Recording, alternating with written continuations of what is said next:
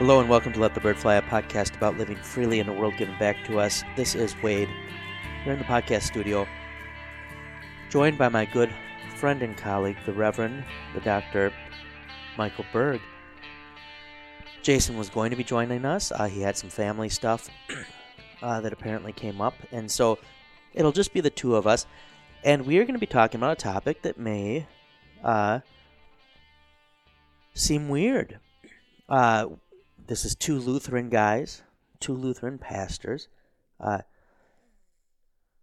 two guys who are paid to teach Lutheran theology, and we're going to be talking about the traditional Latin Mass versus the Novus Ordo, which is Roman Catholic worship wars. May I interject?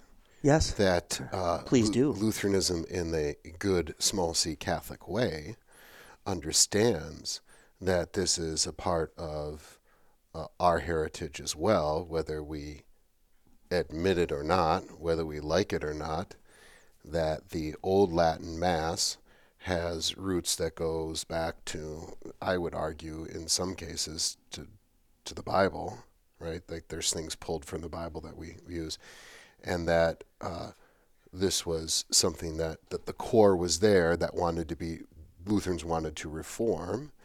And you fast forward to the Novus Ordo, the new order coming out of the 1960s Vatican II Council. We picked up quite a bit of that, sometimes without knowing it. And partly, not necessarily partly because Protestants were invited there, and so, they got to feel like they had their say, and so 3-year lectionary, and stuff like that. As the old saying goes, when the Pope sneezes, the Lutherans catch a cold. And so this is not something completely outside of our experience and our knowledge, and also very practical. This is not like something, this is what they're doing over here. It affects our culture in the church and outside the church as well. Yeah. And so we've talked about, by way of background, I've been doing for several months now, kind of like trying to hit up different churches in Milwaukee, historic churches, not just Roman Catholic, a variety, but the Roman Catholic ones are really easy to hit up because most of them have weekday masses. You can go to the mass, then kind of see the church, and so I've done a lot of that, and for kind of the research I'm doing, this project I have in mind currently has me reading some old school Catholic theologians through the lens of, for want of a better term, Luther's spirituality. But I've been following some people on Twitter as a result of this, some Catholic theologians or priests, and then that got me seeing other stuff pop up from Catholic Twitter, and just something I've learned. I get off social media and then I'll get it again, but it's like a bad habit you can't fully quit. Anything that you put before Twitter is just going to be a somewhat toxic version of that thing. So like they will call Catholic Twitter a thing. People will be like, oh yeah, I'm part of Catholic Twitter. And then there's Lutheran Twitter, but for some reason some of them have like buffaloes by their name. I don't know why this is, but they're almost always going to be not what your main experience with that thing should be. Will be as it is distilled through Twitter. But Catholic Twitter is you just can't not look at it sometimes.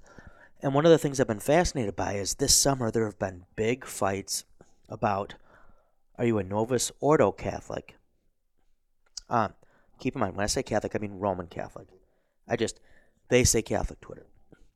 Are you a Novus Ordo Catholic, or are you a TLM, traditional Latin Mass Catholic? Also known as the Tridentine Mass. Right. And so this, the traditional Latin Mass had become a bigger thing, especially in America, when Benedict opened things up a bit and said, you know what, if some people want to do this, this is fine.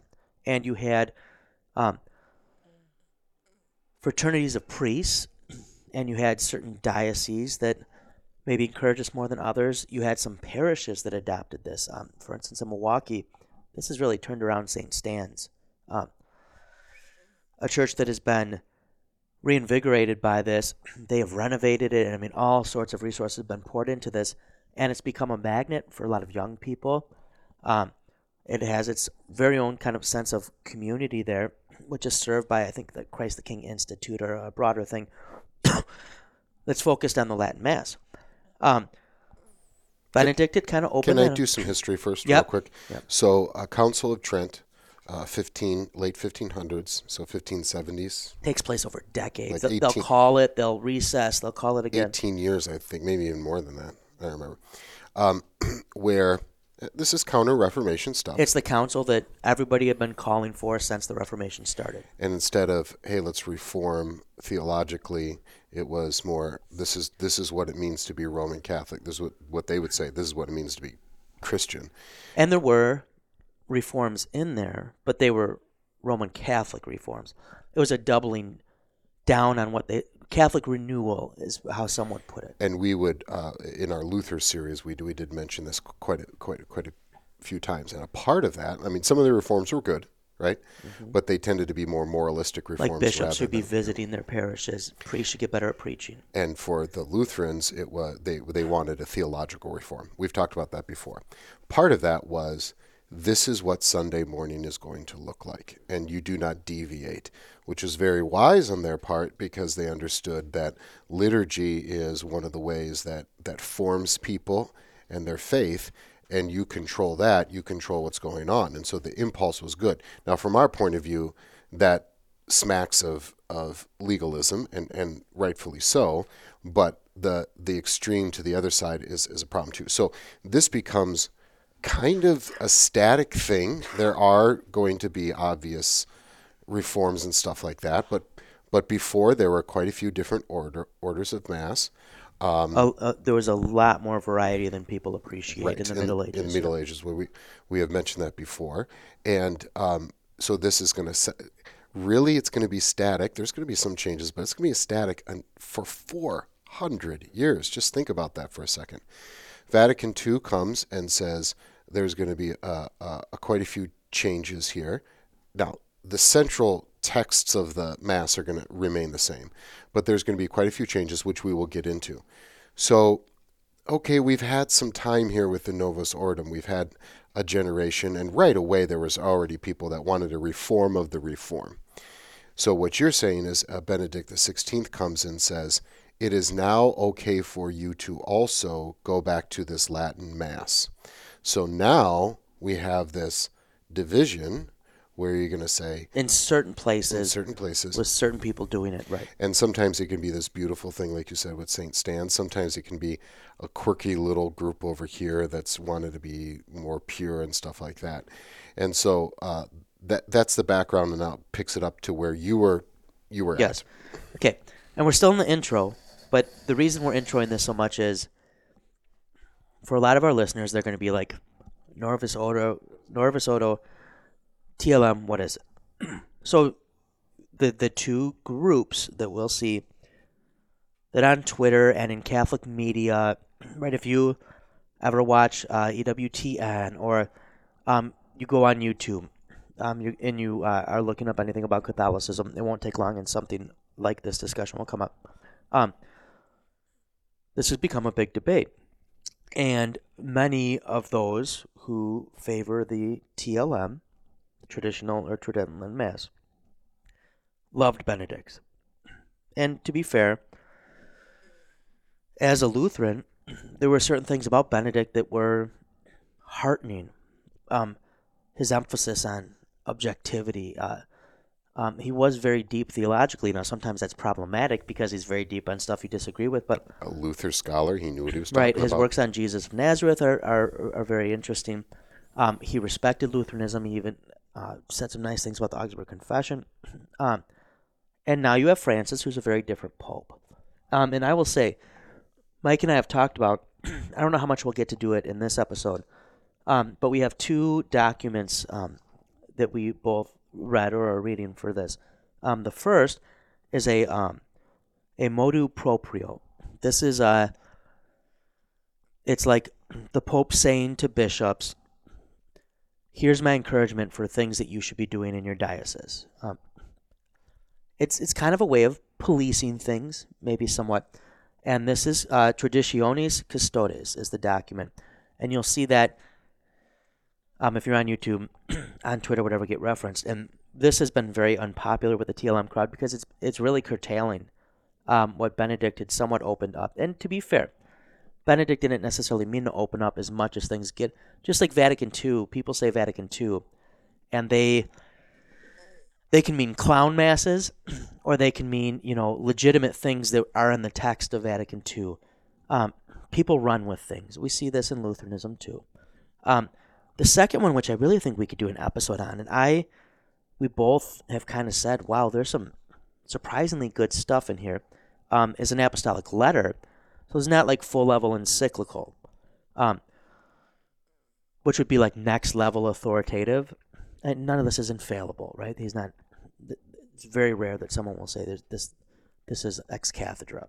But Desiderio Desideravi, which comes from Jesus saying in the Lord's Supper, I've eagerly desired to eat this supper, or to celebrate this supper with you, this Passover.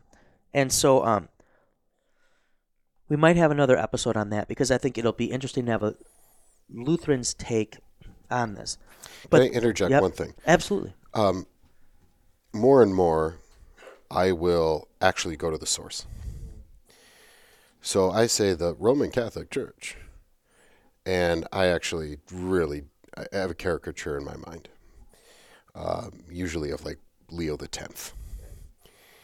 And there are some things that Pope John Paul II had written that not only would we wholeheartedly agree with, right, but would surprise you about their theology. And we have to remember that if you came up to a Roman Catholic priest and you said Jesus Christ is the only way to salvation and he paid the price for the sins of the world, they would go, amen. They would agree with that. Now there's still going to be a semi-Pelagianism idea there. Of course, you have problems with the co-redemptrix of Mary, or co-mediatrix. Those sorts of No, those two, they're different things. Yeah, right. Those sort of things. At least she's the mediator, if not sometimes co-redeemer, right? Yeah.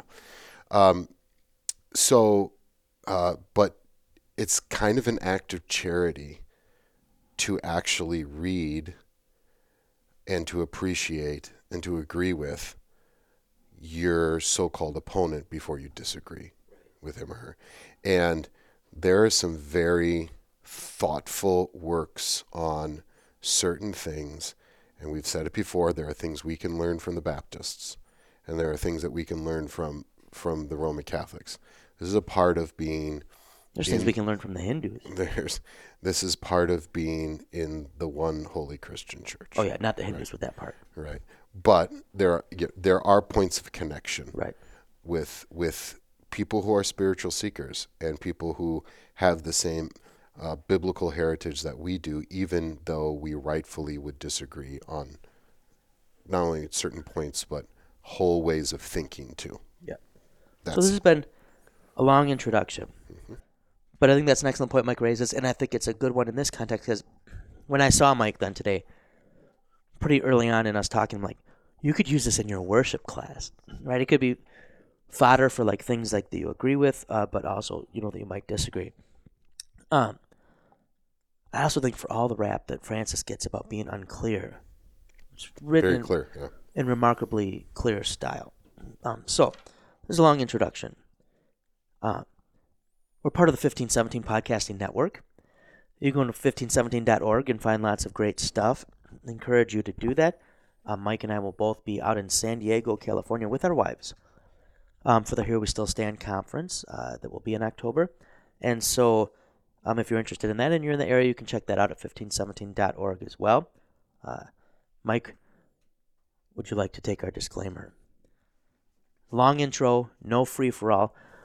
But we want to set the stage for the guys talking Catholic worship wars, Roman Catholic. Yeah. This show doesn't speak for our churches, our church bodies, or our employees, or for the Roman Catholic Church for that matter. To be honest, much of the time it probably doesn't speak for us. We will be thinking out loud a lot, So approach what you hear with a healthy skepticism, because, well, as a responsible resident of planet Earth, that's probably what you should generally do with almost everything. If you find yourself getting too worked up, tune out, look around, and realize you were just listening to a podcast. That's right, a podcast. So go live free, friends, and don't let us get in the way.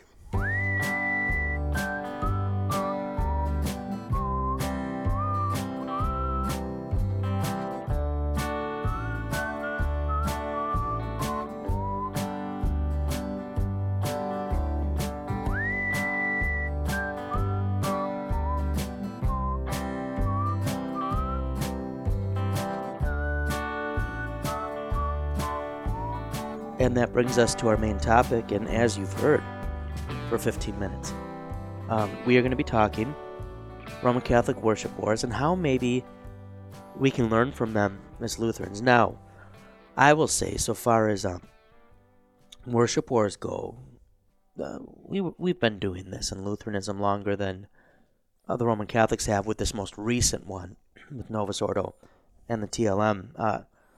Lutheranism is not immune to this. I will say, as a young man, a young Lutheran, in college and seminary, I was probably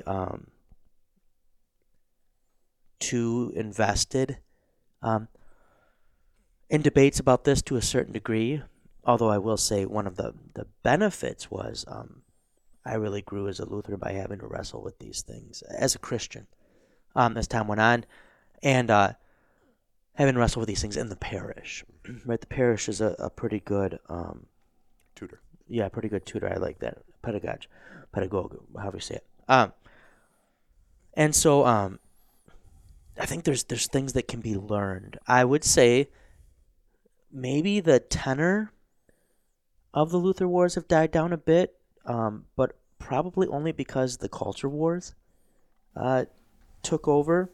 And sometimes the dividing lines, those boundaries moved. Right. Where I was maybe found a compatriot. And partly because of the culture wars, I would say there were some that liturgically I really appreciated what they had to say, but now culturally, they are now on the, let's say, a different team. Yeah. Well, I don't want to be on a team, right? And but then you know what I mean. Yeah. Yeah. No, I'm saying, like, yeah, there's definitely a team vibe in some of the groups. Things were gerrymandered. Right. Yeah. And so this has practical value. I don't know necessarily all our laity are as aware of debates that might have been had among pastors or seminary professors, etc. But they've had some experience of it in the pew. Because these things that get debated somewhat maybe as an abstraction by young men in seminaries or by pastors at pastors' conferences or online often will trickle down to the parish. And there I should find Francis, Bishop of Rome. I'll grant him that. Roman Catholic Bishop of Rome. We shouldn't really... Why has Lutheranism not made a Bishop of Rome for Lutheranism? There's got to be like at least 8 Lutherans there. Bonhoeffer, there was a group that he served in Barcelona. Well, I'm just thinking, like, because then the media, we could pitch a fit whenever they're like, the Pope, the Bishop of Rome, and we could be like the Roman Catholic Bishop of Rome. Because you have to be clear, you could mean the Lutheran Bishop of Rome. There may be. In the Lutheran World Federation, there may be. That'd be kind of junky. It's probably like under the whatever of, I don't know. I could have my first synodical resolution. Well, let's look up in as a synod, even if we just had to pay like 4 families and we rotate every year, 4 families live in Rome. Yeah. And they get served by a mission pastor. Mm-hmm. And we just make him Bishop of Rome. And Christian freedom. It's probably they're probably under some other, I don't know if they call them diocese always, but well, I've got us downright distracted. Can I read this line now, Michael? So Francis writes, in visiting Christian communities, he can't be doing with a low profile, like, people tend to know the Pope is coming. In visiting Christian communities, I have noticed that their way of living the liturgical celebration is conditioned, for better or unfortunately for worse, by the way in which their pastor presides in the assembly. And so here's good news. It's not specifically just a Lutheran worship or issue that the pastor is often a driving force behind what happens and some of the vitriol or the differences that can develop. This is a problem the church has had as long as it's been church. Already the apostles, right away, are trying to establish their identities, who's greatest, who's the Jesus favorite, stuff like this. And so we've all experienced this to some degree, and this is not, in and of itself, it's not a bad thing to say every pastor is going to have peculiarities to how he presides, because he's going to have certain gifts. He has a certain personality.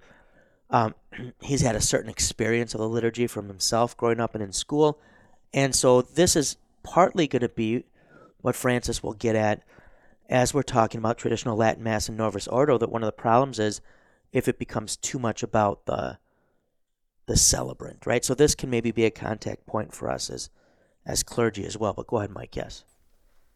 You've got your finger up, I take it. The Evangelical Lutheran Church in Italy is led by, I think this guy's name is Dean Karsten Gerdes, and leader. So I'm wondering if leader is his name and Dean is, or leader is his title and Dean is his name. I'm going to do more research. Okay. 7,000 members. You like this idea, though? Well, I want to know. There's already somebody, and he is in Rome, and his address is via Aurelia. I just want to be able to write to the New York Times and be like, in your article. Well, I'm going to try to find his official title here right. while you talk. Okay. Well, I just threw it to you.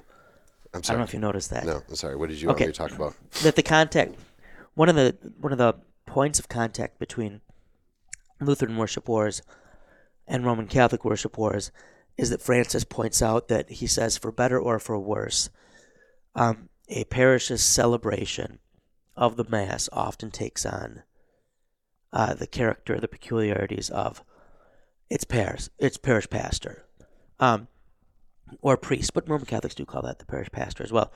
And so that would be hopefully a contact point there.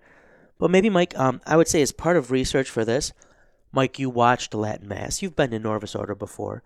I grew up with Novus Ordo. I grew up in I would say, a reverent felt banner Novus Ordo parish, meaning we never had clown mass, polka mass. The priests said mass. That's what they were there for. They were serious. But we definitely had, our nuns wore habits. But there was some of the felt banner vibes as well, which were not bad, but probably some things that weren't exactly always by the book. Middle-class American, blue-collar American, right? Not a cathedral downtown, right? But in the but suburb. Mostly by the book. And then Latin Mass, I had never been to until going to St. Stan's, and I've gone to St. Stan's a couple times. I've gone myself. And then I took my dad. It was interesting. He grew up with the Latin Mass. And so I said, let's go see how similar this was to what you grew up with. And there were parts he said, oh, I remember that was very similar. But then there were parts he said, oh yeah, this was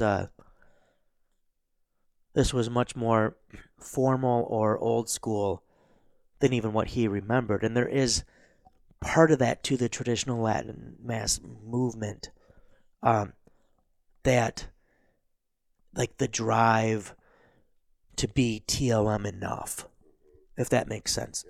And I think this would also be a parallel to Lutheran worship wars, on the side probably of the more traditional liturgy. And we have to, just a word of caution here for Wisconsin Synod. I used to be unfair to our Synod, from the standpoint of, I would talk about, why don't we observe more of the traditional liturgy of the Lutheran Church? Well, tradition works in a number of ways, and the fact is it has to be understood about the Wisconsin Synod is we were not historically a very liturgical church body. Our roots were in kind of this union type of Reformed and Lutheranism, pietistic type Lutheranism. And unlike the Missouri Synod, which was Saxons who came over for religious regions, many of our members were Pomeranians who came for economic reasons, and they found their way into our into our churches.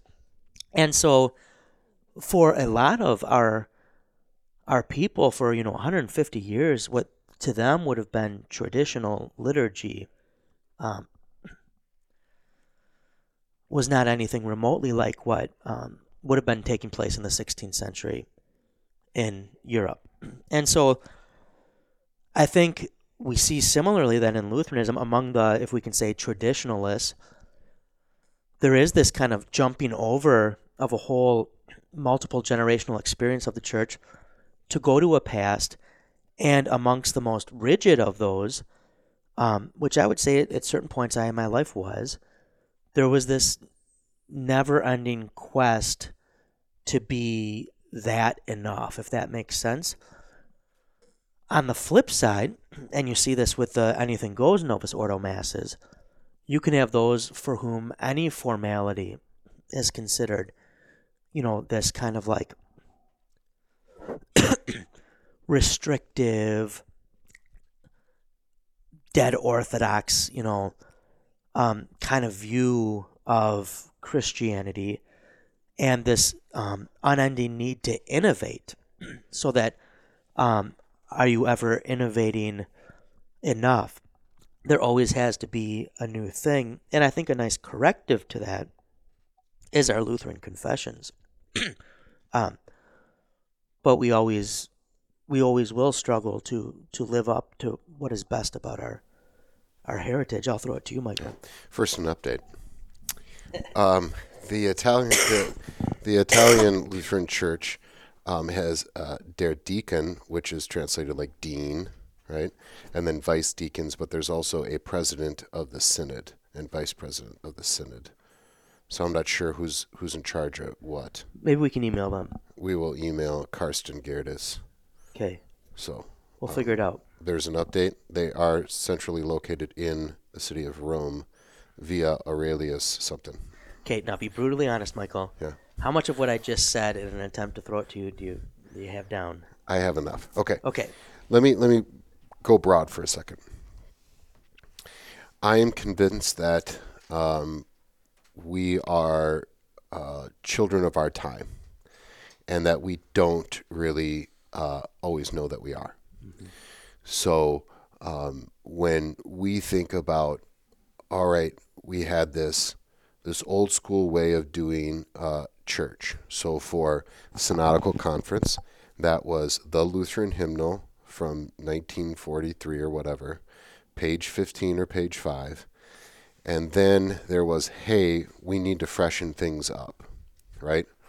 So let's... And all the synods started doing this. Yep. So 1978, 82, 93, 96 would have been the new hymnals in those ELCA, Missouri Synod, Wisconsin Synod, and then the Evangelical Lutheran Synod. I may have some dates wrong there.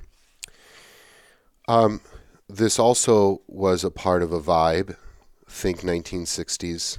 Think the baby boomer generation. There was definitely in our society a switch. Like we have been doing these things in a very rigid way. The family seems to be set in a 1950s way. Tract housing, a lot of things. The workplace, yeah. Women in the workplace.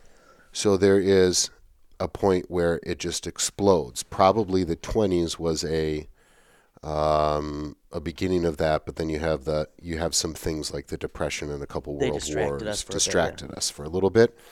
Then you have the 1960s. I would say this is a part of the movement from modernity to postmodernity. A general feel that almost everything needed to be updated. Yeah. So then you are also then attracted to things that are new. So while the criticism of, this is a logical fallacy, right? That because it's old, it's right. But there's also the logical fallacy that it's new, it's right. And this, Michael, you've hit on before, but just to make sure our listeners are clear, this was one of the big shifts of modernity, especially with the Enlightenment. Is pre-Enlightenment the most authentic thing, the best thing? You looked back and tried to recapture it. This was what the Renaissance wanted to do. With the Enlightenment, that thing was in the future. This is the idea of progress, right? Progressive is that this thing's in the future and we have to work towards. And so, whereas before there was a bias towards the old, which could sometimes be unhealthy because sometimes older wasn't better, now we have this bias towards the new, especially in America. World War II is over. America has finally embraced a role on the world stage that it was really reticent about, right? We really didn't want to even get into World War I. There's this optimism, a growing middle class. You have changes from the war. Rosie the Riveter, right, is now working. What does this mean? So you're going to have, questions about feminism, civil rights, regarding that, race, whatever, sexual revolution with technology giving the ability to have, sex separated from conception. We're traveling.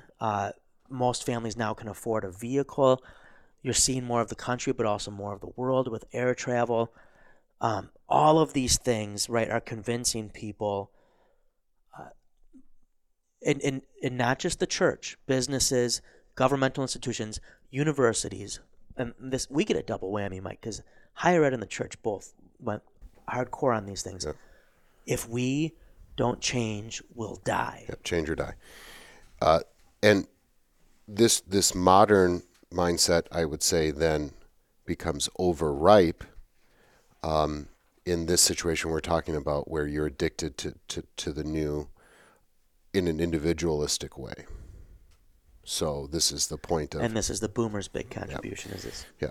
So it's modernity, it's overripe modernity, which is at once the inevitable conclusion to it, but also a critique of it, but not necessarily a very good one. Yeah. Okay. And you'll get, if I can just throw in one Yep, more connective piece, and keep in mind, I'm not saying that that this is all causality, but with increased travel, you have less generational families in one place. With the growth of the suburbs, you're losing the old neighborhoods. The connectivity, think parish connect. In Milwaukee, these beautiful churches were built by People neighborhoods, in the neighborhoods. community, and not just the churches, the hospitals, community centers. So this growth in individuality makes sense too with this. You're kind of breaking up the communal ties.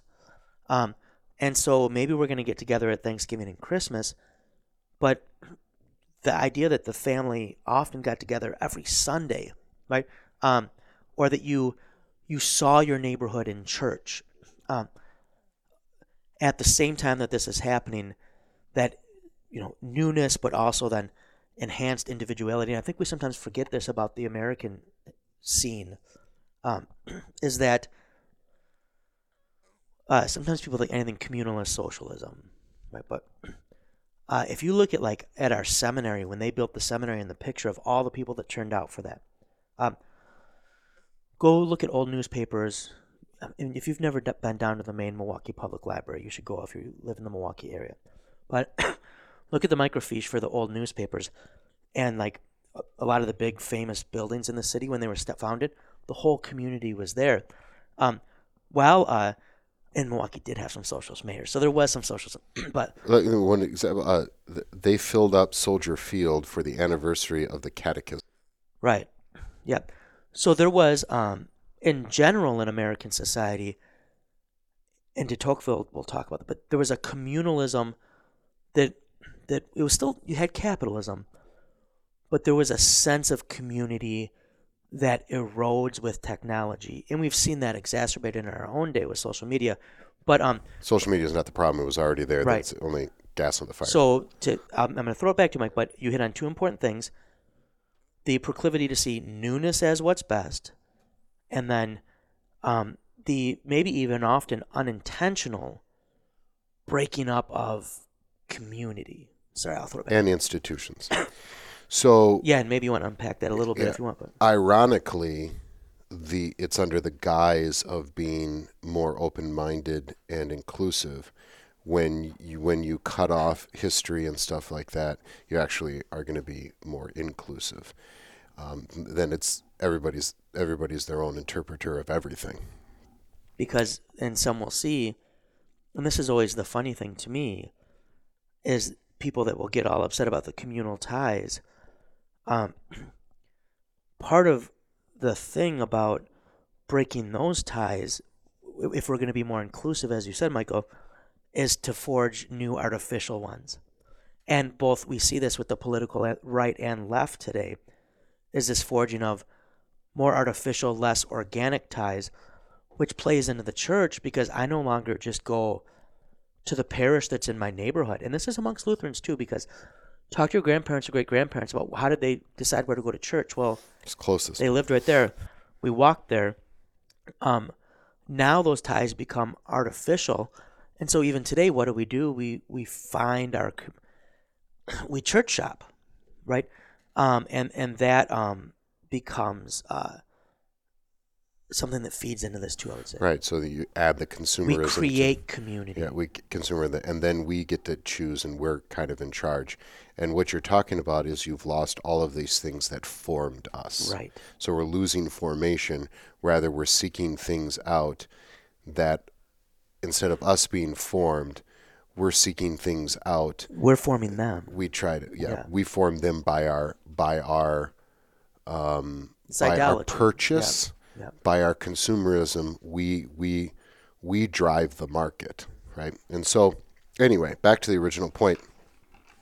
So we had this similar sort of trajectory in the Lutheran Church, and I would say all churches, and this is my main point, that all of this stuff is a part of our zeitgeist. It started sort of here. And that's why I'll say this again. I'm happy that we pay attention in the church to different generations, Gen X, all that kind of stuff. That's important for ministry. My one critique is, can we let the kids get out of middle school before we have identified them? And stop identifying them as like the suburban experience. When you interject yourself into the social experiment with the Heisenberg effect or something like that, right? You have contaminated the data, right? But the second thing is, while I'm fine with the generational thing, but isn't that American and very marketing terms, right? We're like, there's the great generation, then this generation or whatever. We need to equally see grand philosophical eras at play here. So I think I wouldn't say inevitable, because nothing's really, from our point of view, necessarily inevitable. But if you go from modernity, it's going to become overripe. There is going to be a reaction against that. In this case, it became very individualistic. And so at about the same time, the Vatican II comes and made some very good improvements, as was our hymnals making very good improvements from TLH. Like, they're more usable. There's more variety, all that kind of stuff. It's in the vernacular. It's in the TLH, yes, was in English, but it wasn't in the vernacular. Right. All of those things are parallel. Now, one of the consequences, of course, is that everybody now is given permission to do what they want. For a Lutheran, it was always there because we weren't tied to a tradition. Or they perceive they're given permission. Yeah, and this is what I mean by Vatican II. The same as Trent, right? What was Trent? Some people make Trent more than the text, and so then you get a Pocomass. By the way, I have no idea what the Heisenberg effect was. I'm agreeing with you, hoping you know. I don't know if it's Heisenberg or not. It's something like that. Someone's probably listening who knows, and I just want to say, sometimes when I don't know, but Mike seems to know, I just go, and then... This show doesn't speak for our churches or church bodies or for us. All right.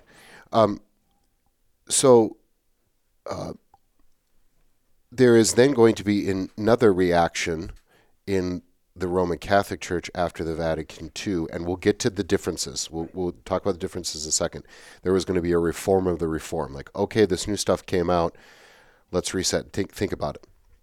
In the same way, it's after a new set of hymnals and then an explosion of whatever the pastor came up with that Saturday evening for church the next day. There was a healthy interest in, well, wait a minute, we threw out something, but I'm not sure we really understood that. So there becomes a rise in, there's always been liturgical renewals here and there. There was some in the 30s. It came back again, I would say, in the 90s and the 2000s, where like, let's actually think this through. And what are the theological ramifications of all of this? Roman Catholicism, Benedict really encouraged this, as there was a revision of the text of the Mass too, to make it more in line with the traditional wording. So most famously, to Lutheran ears, Mike, if I say, "The Lord be with you," what do you say? I want to say, "and with your spirit," but I will also say, "Yeah, and also with you." And also with you. Yeah. I grew up in the Roman Mass saying, "and also with you," but with the revision of the Mass, now I would say, "and with your spirit." In that Lord, I'm not worthy to receive you, but only say the word, and I shall be healed. Now is, Lord, I am not worthy that you should enter under my roof, but only say the word, and my soul shall be healed. I believe that's what it is now. So there is some subtle revisions that take place in that way.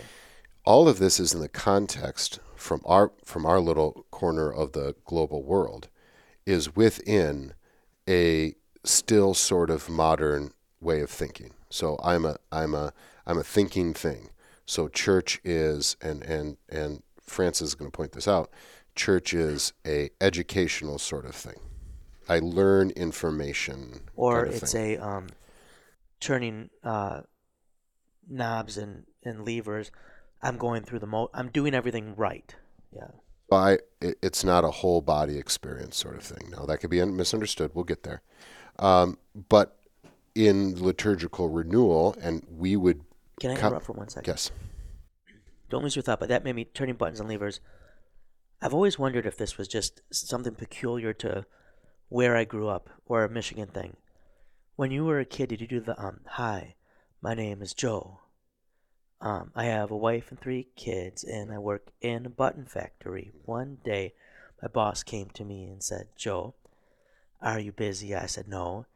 He said, 'Well, turn that button with your right hand,' and then you do the whole thing. Left hand, and then you do like a foot. Yeah. Like in gym class? No. If anybody else did the "Hi, my name is Joe" song, please do. Let us know on Facebook, message us, or shoot us an email. The email address is on the website for the podcast. What is it? Let the Bird Fly podcast. So, but I've always wondered if that was just me. So okay, yeah, go maybe. ahead. I don't know where I was. You said you would promised you would remember. I did, but then I was so entertained by your dance. This is all in the context of a late modern going into postmodern age where you again have a separation from the physical and spiritual. You don't have you don't have a concept of sacred space. Reverence is something that's not in an American priority in America. Anything that's metaphysical needs to be over-explained. It's if we are religious, God is going to be up. The first article, Christianity, God is going to be up there. We have this plan. The symbolic needs to be painfully overt, which is where rather than just you're the liturgy guy. Do the red, say the black. Is that it? Yes. So like do the rubrics, say the thing. Like there becomes this need to explain everything. Explain everything. Fancy stuff like art and high music is looked down upon. And so that's at a very American, god awful 70s. So we're not like, this is not unique to our little corner of Lutheranism. No. This is my point. These are overarching things. So when we look at then the reform of Vatican II, and we look at people being interested in liturgics, which was not a thing in the 50s, 60s, 70s, and 80s, and into the 90s, with some exceptions, you have a parallel there. then the next step, of course, is going to be hopefully better dialogue between all of these people, which we have seen. But then you're also going to have people who are going to go to the extreme of saying, in order to truly be Roman Catholic, to be truly a Lutheran, you need to be saying, you need to be dressing this way and doing these things, right? So the fear always was that you are going to, once you are interested in liturgical things, then it becomes a law. And for us who say that's a leap in logic, that does happen. And to those people who do that, you're hurting the cause, right? Because we are very much going to be about liturgical renewal and thinking about these things, but we understand that there's always going to be this niche, and you see it in Roman Catholicism where it's uber. This is actually what the Tridentine Mass is, and you have to do it.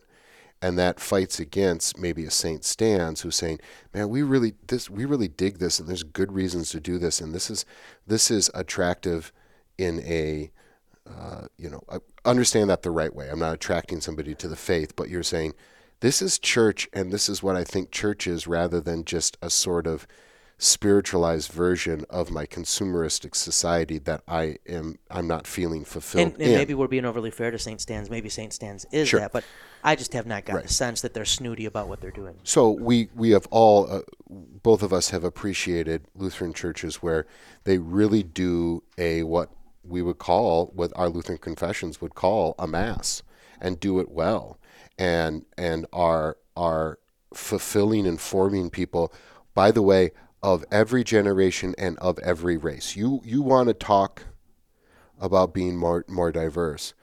Don't give me this, excuse my language, but BS about how the historic liturgy is this uniquely Northern European thing. You know what's uniquely Western is a stage with a band. All right? That is about as middle class Orange County as you can get. All right? It not exclusively. Obviously, there's exceptions, but don't. It's just it's a flat out falsity to say if you do the historic liturgy, then you are being exclusive with the undertones of you're probably bigots and racist. That's not only is it inaccurate, I can make the case for the exact opposite. Okay. Whereas on the flip side, there can be the same zeal that gets put into you, which is also again a very Orange County Western aesthetic of like appropriating the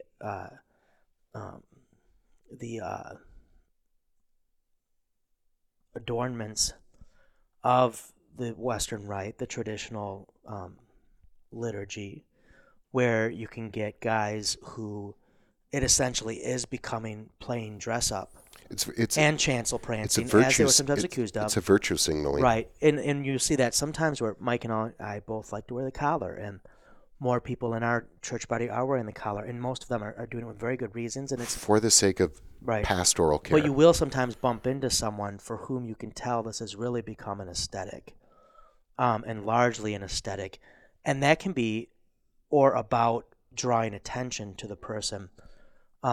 Don't get me wrong, I wear a collar partly to draw attention to myself, but not to draw attention to myself like, look at Wade, he's this. But to be Vocational. like, you need a pastor, like that's, oh, I'm the same as This is my the vocation. police officer would. Right. Yeah. This is my vocation.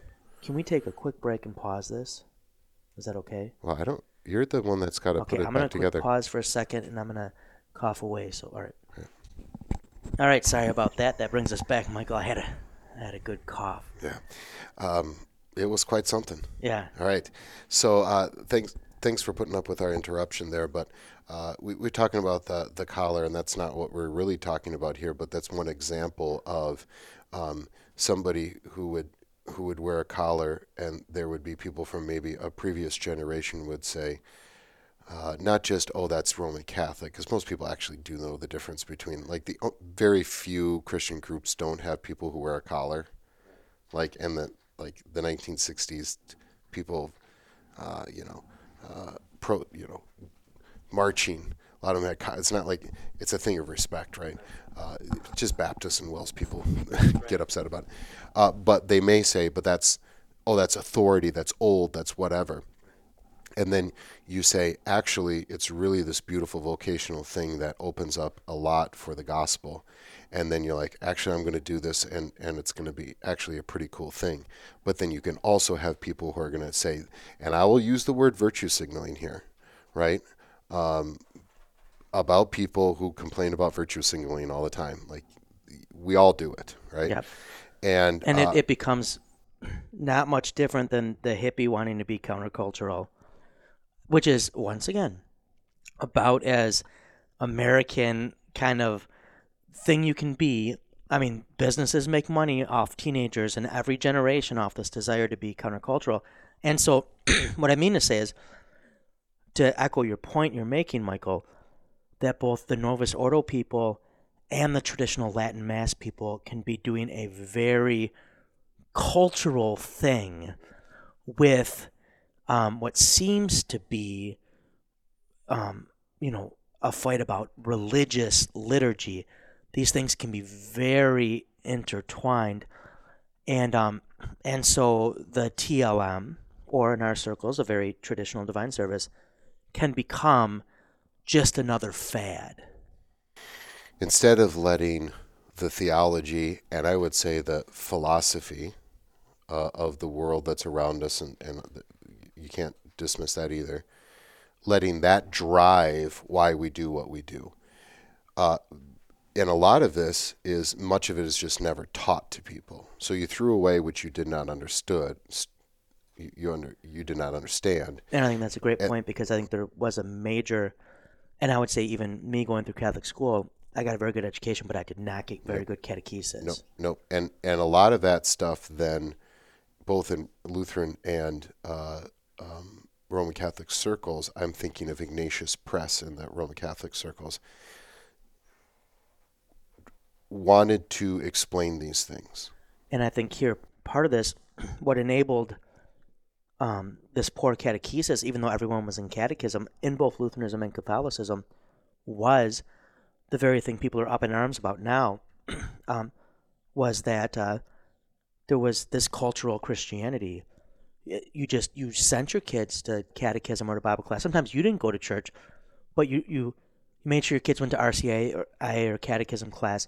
And so this is not to blame the catechist necessarily always, but you had a group of kids that this was just a thing they do, and then they got their pictures taken, and then you didn't see them again anymore because they were at the same time being catechized not to take these things overly serious. This is just part of it was not formation. What an American does, you go to church.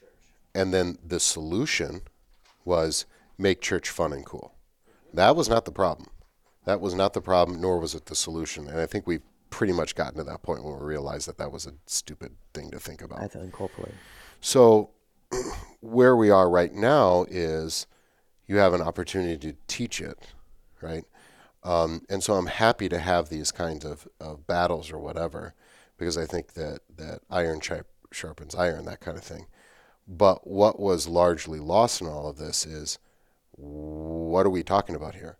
Like, I would suggest that there's always a difference between a confession, the church's confession, and what is actually believed by the people. And then there are certain things that the people are very confident in about their confession. And I would say worship, of all of these things, has the biggest disconnect between all three. What it actually is, what people what it actually is, what people believe it is, and their confidence. And it's I like would those say memes where it's like, how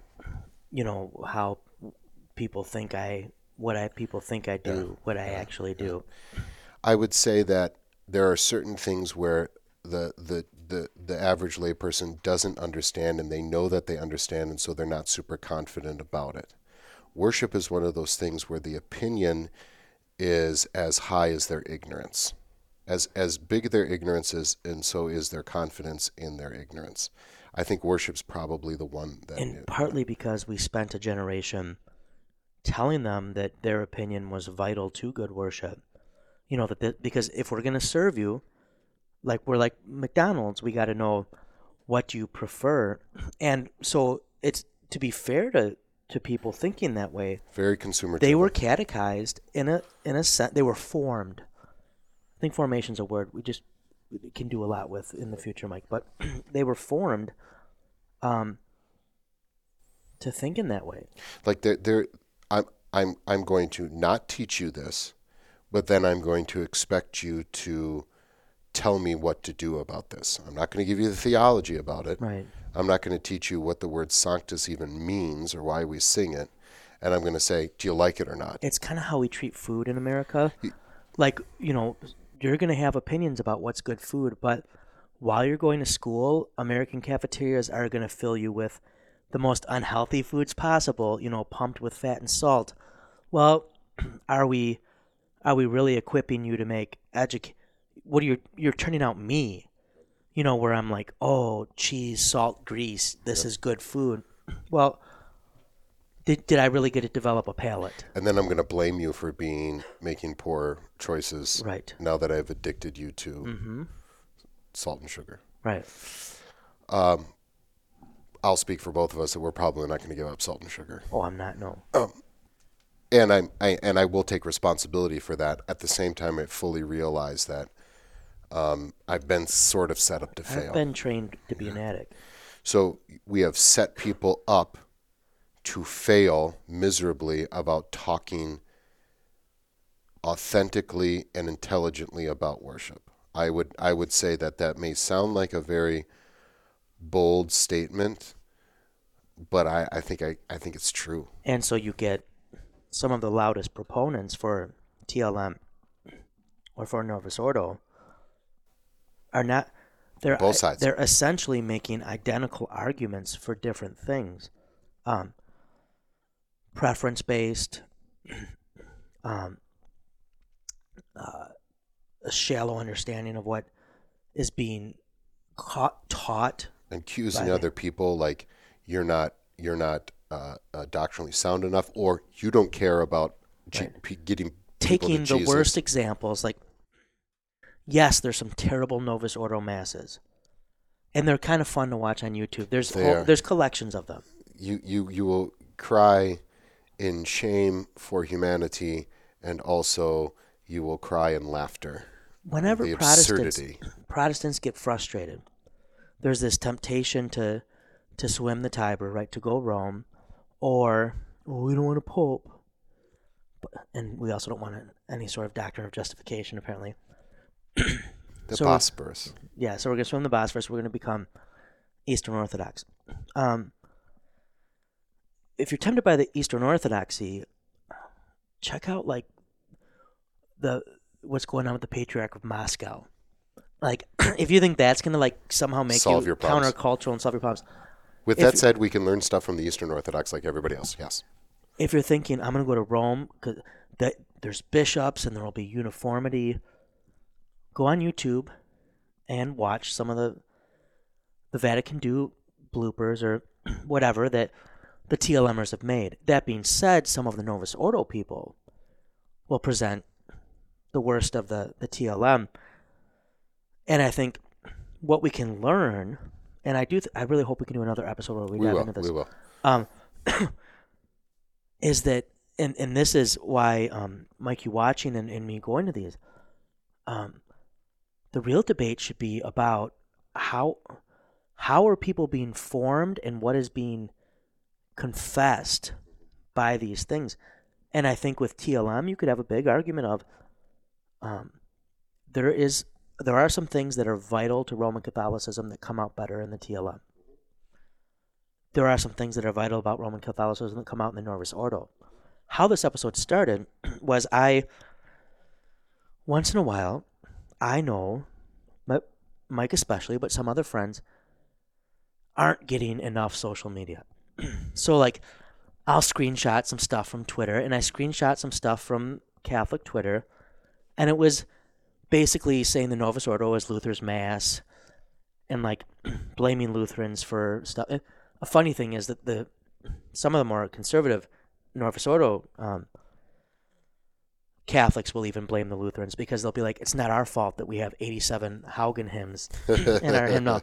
Because I think Marty Haugen is ELCA, isn't he? So, they're like, it's not our fault people didn't have discernment about what's in there.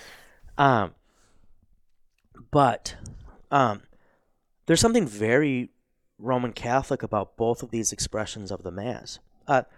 There's also, interestingly, ways in which the Novus Ordo is the more historic Mass, that they've recaptured things from antiquity. Things or cut down on all of the medieval piling upon prayers and all this kind of stuff. Yeah. But you read, for instance, Peter Brown about Augustine in his biography or other works, and like where the altar was, and Augustine being like right down by the crowd, which was sometimes a dangerous. We always picture like Augustine preaching to people that are just like sitting in pews and like, oh my gosh, St. Augustine's our bishop. I'm getting here. There are people who are like, you stink, that are upset about different things he's said or done. There's things in those descriptions that are closer to Vatican II. But that being said, there's some truth to some of the Vatican II stuff being kind of Lutheran in the sense of Luther also said it. To give an example of something Luther said that I agree with is the Mass should be in the vernacular. I'm a big fan of that. If you have a theology of proclamation, people have to be able to understand what's being said.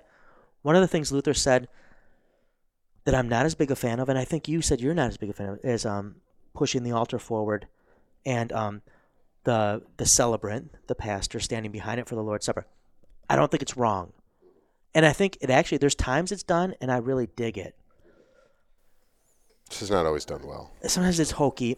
I prefer ad orientem, that you're facing the altar, and I, like the rest of the congregation, face God as a sinner, but then God gives me the gifts to give to the people. And we'll explain all that. Yeah. But yeah. But that's also Luther. Allowing communion in two kinds. Right. Which is a big one for people. A lot of these things Luther also said, but it's kind of disingenuous to act like. And there was a desire by Vatican II to be open to dialogue with Protestants. This is the whole separated brethren dialogue. But that's not, you don't have to look to Luther for liturgical, that already existed. And the Novus Ordo was supposed to be more accessible, partly because it's in English, to Protestants. But I did get a kick out of that. I shared that. And then we thought, okay, this could be a decent episode. And what time are we at right now? 102. I would suggest that we wrap this up and then we begin our next episode with explaining, okay, what are the main differences between the Tridentine Mass and the Novus Ordo? Explain that and then go into that. Would that be okay? Because I don't think we have enough time. No, that's fine by me. So those of you who are still waiting for an explanation, Mike is going to take a couple minutes, and you're going to give a coherent wrap-up to this, and then you're going to say, don't forget to say let the bird fly. Okay. So we are people of both body and soul. We live in time and space. Liturgy is not something that you can ignore. Just can't. You cannot not have an opinion about this. If your opinion is, I don't think it matters. And everyone has a liturgy. This is an opinion and everybody has a liturgy. So these are inevitable discussions that we're going to have. You can't get away from it. Again, if you don't think it's important enough, that says something about your theology. I don't think you can debate that. So we have to discuss what's the theological underpinnings of all of this. And as we have the so-called worship wars, which are inflamed in all denominations, this is part of our culture. This is grounded in the philosophical era that we're in, and it helps to admit that and understand that, because it will have to do with the incarnation, sacramental nature of God, how we look at institutions, how we think about formations, how we think about truth, how we think about what's the relationship between the individual and the community, all of those sacred space, all of those things play a part. So what we would like to do next time is, okay, let's get into the nuts and bolts, and here's 5 or 10 things, we probably won't get to 10, but here's 5 or 10 things that the the traditional Latin Mass does that was then either changed or something else was allowed in the Novus Ordo? Why does that make people upset? What are the theological underpinnings of that? I'll make the case that the theology, for instance, of the sacrifice of the Mass is still there in the Novus Ordo. It's just in the work of the people kind of thing. How do we as Lutherans deal with that question? Do we have that? Can we fall into this is the work of the people? Can we understand that correctly? Or can we go in a different direction? Spoiler alert, we do. It's called vocation, but we'll get to that. With that said, which he gets to in here. With that said, we are going to be charitable about everything. We are going to ground things in the gospel. This is not laws. This is not laws that we are laying down. At the same time, we don't want to commit ourselves to our own sinful, sometimes selfish, create everything in our image. You haven't solved the problem. That's the wrong kind of freedom. So we're talking about freedom and love here, right? So we are free from something, but we are also free for something. So we'll probably get into a little bit of an opinion. That's okay. But don't let us get in the way of how you think about that. Go ahead and let the bird fly.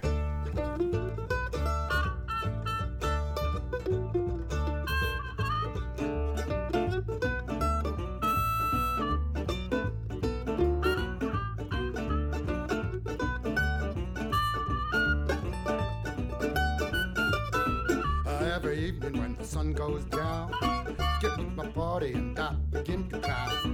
I don't care what the people are thinking. I'm not drunk, I'm just a drinking. I set 'em up, another round. I set 'em up, another round. I set 'em up, another round. One more round won't get me down.